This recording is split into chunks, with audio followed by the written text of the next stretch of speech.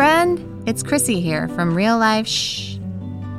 If you are feeling overly triggered, out of control of your emotions, and are confused about why certain situations bother you so much while others don't seem to be fazed by the same situation at all, your inner child may be crying out for help. Listen up, because in this episode, we learn how neglecting our inner child can affect us in our present day and how to nurture ourselves and stop these maddening cycles. My earliest memory was on my dad's boat. I can still feel the sun kissing my skin as I lay, gently blinking open my eyes from a nap. My parents, they were still together, so I must have been around the age of 4.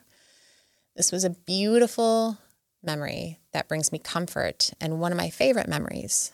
The sway of being on the water and on a boat brings that familiar, nostalgic, comforting feeling. It's one of my happy places. I cherish this memory.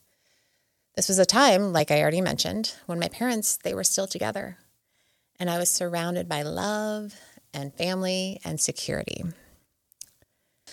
Little did I know at that time that soon my world would be turned upside down, and that little girl who still enjoys the warmth of the sun when it kisses her skin, the rock of the boat from the gentle waves, and the thrill of the speed and the wind rushing through her hair would grow smaller and smaller and smaller until she almost disappeared into a little ball of rejection, sadness, hurt, and loneliness.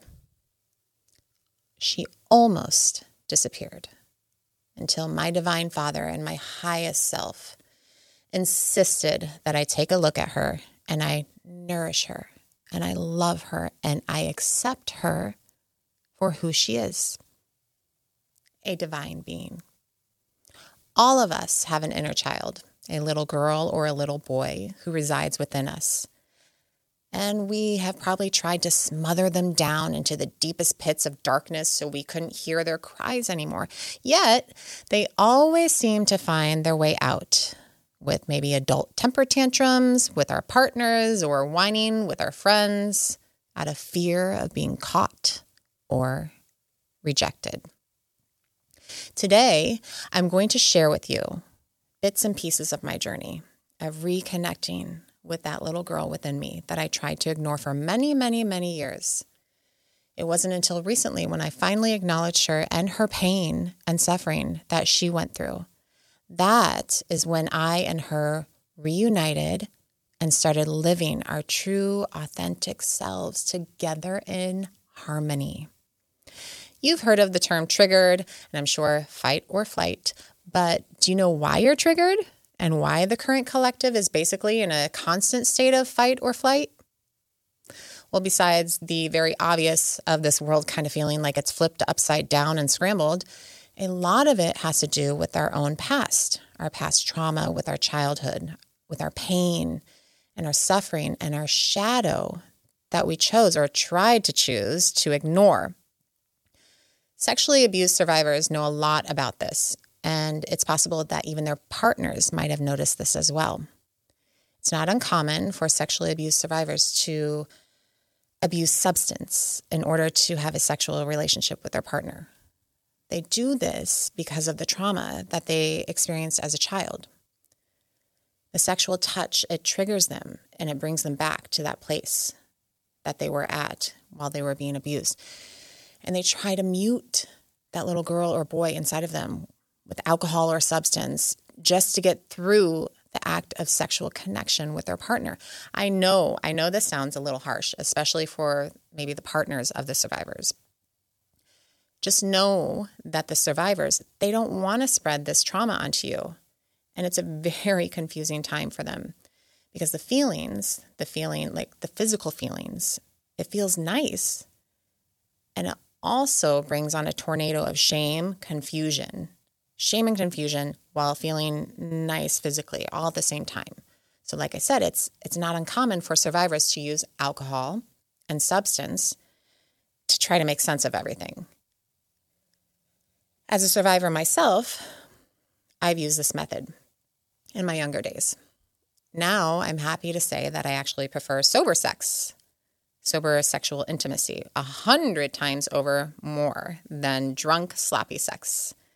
Actually, drunk, sloppy sex, it brings me back to the place when I was trying to ignore that part of myself that was confused with pleasure and shame at the same time. It's not really a fun time for me. This topic of sexual abuse and survivors and the outcome of ignoring that fractured part of ourselves is a heavy one. But don't think that you don't need to take care of your inner child just because you haven't had a sexual abuse or been sexually, physically, or emotionally abused.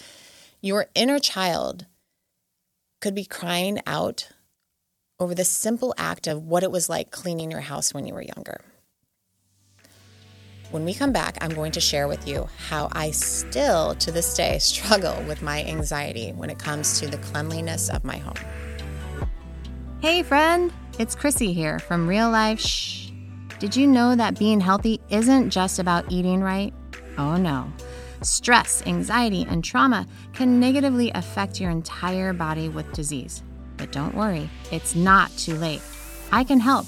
Go to OurDivineTribe.com and subscribe or book a session with me. You can also connect with me at its_gettin, that's GETN_Chrissy on Instagram. Welcome back. To this day, I still struggle with anxiety about how clean our house is and how presentable it is. Instead of living with this anxiety, I gave myself the gift of being kind of like a detective and trying to figure out, why am I so affected by this? And I looked into my past and my childhood and I remembered the times my mother would be so completely stressed out, running around like a maniac, trying to get the house clean before people would come over out of fear of rejection from our family members and or friends. The tension in our house, even before the guests came over, it was so completely heavy. My sister and I were on edge just trying to make sense of anything and everything. Why was my mother so tense and upset? I was thinking to myself, we're having our friends and family over. Isn't this like a good thing? Sadly, to this day, I still struggle with this. My mom's anxiety and stress has been passed down to me in the exact same situation.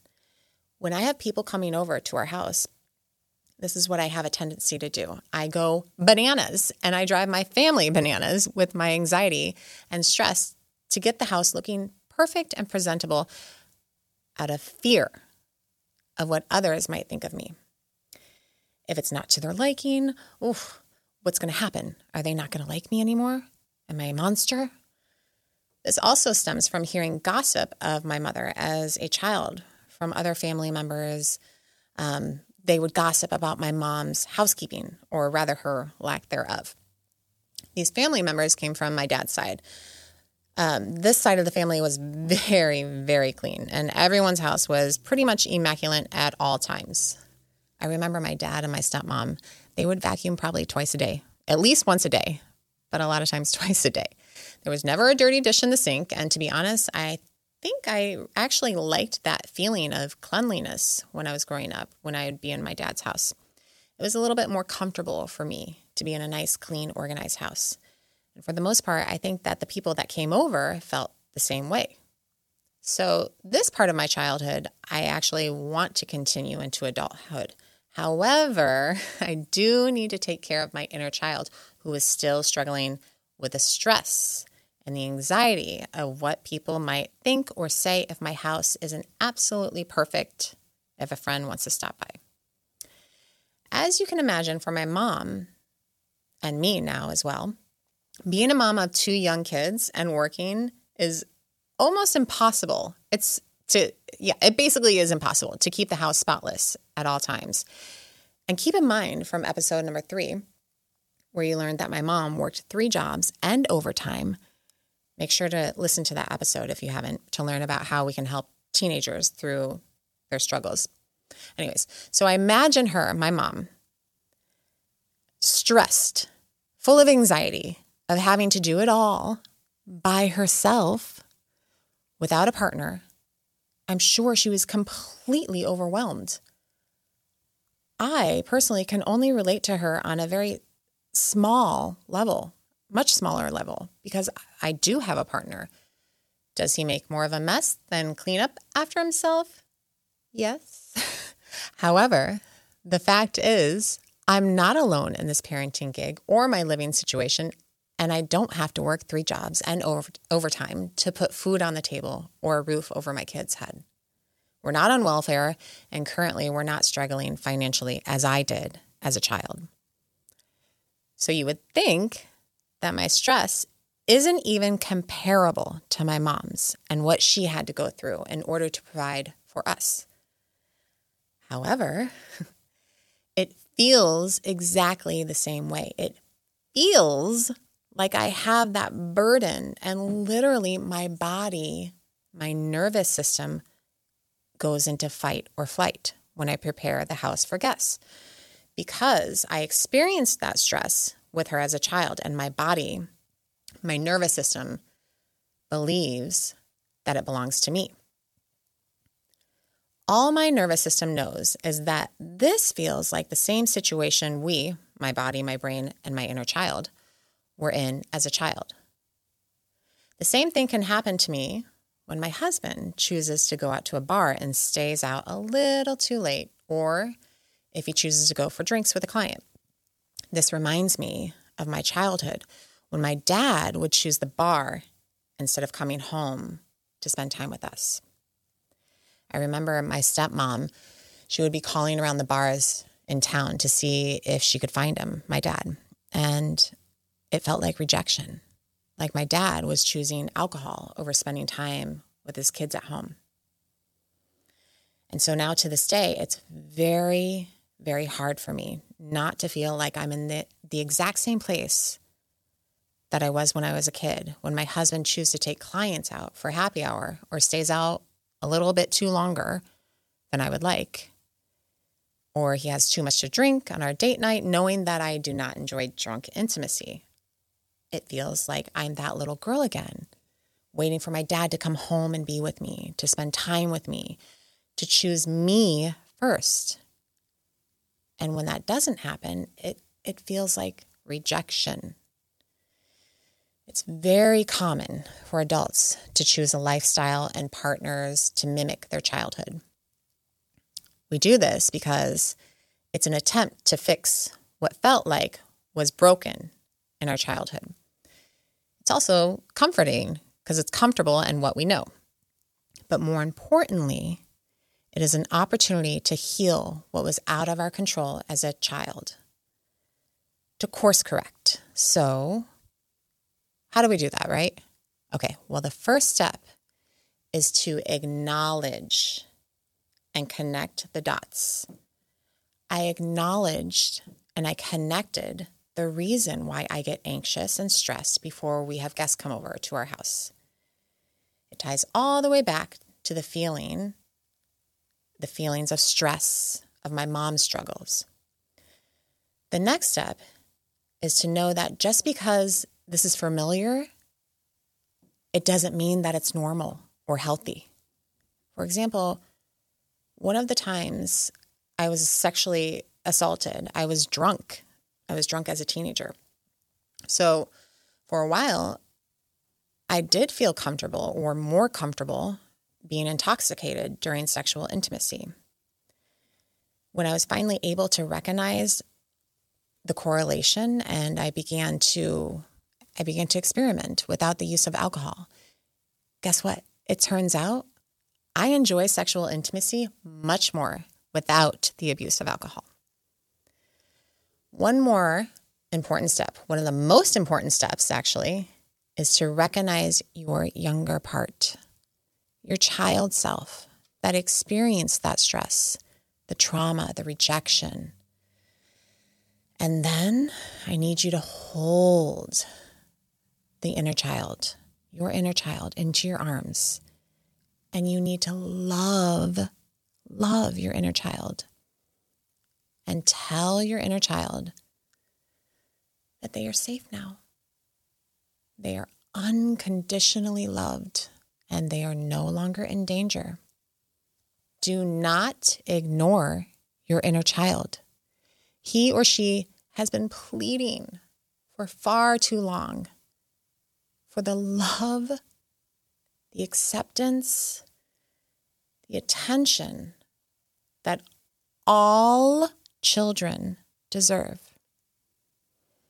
Our mothers and our fathers and all of our caretakers that we had as children, most of them, they really tried to do their best out of love. And they may have been completely unaware of the long-term effects that they endured and their children endured. We are truly in a beautiful era of opportunity to stop the cycles of our family trauma. We're finally talking about it, and we're supporting each other throughout this process. And when we're done blaming, because we are done blaming, please understand that in order to stop, we must forgive. Know that nothing ever happened to you or I as a child. Nothing was ever personal, nor was it any child's fault. Children are gifts from God. You, as a child, were a gift from God. So please acknowledge that. Acknowledge that with your inner child. Love, connect, and reassure your inner child that they are loved and safe now because they are in your arms. And you, my friend, you now have the infinite power and support from the divine to take care of yourself in a divine way. If you yourself are a parent now or are to be a parent one day, this act of kindness to your inner child is of the utmost importance and absolutely necessary in order to stop the pain cycles of family trauma. You are loved. Child of God, you are loved, and so it is.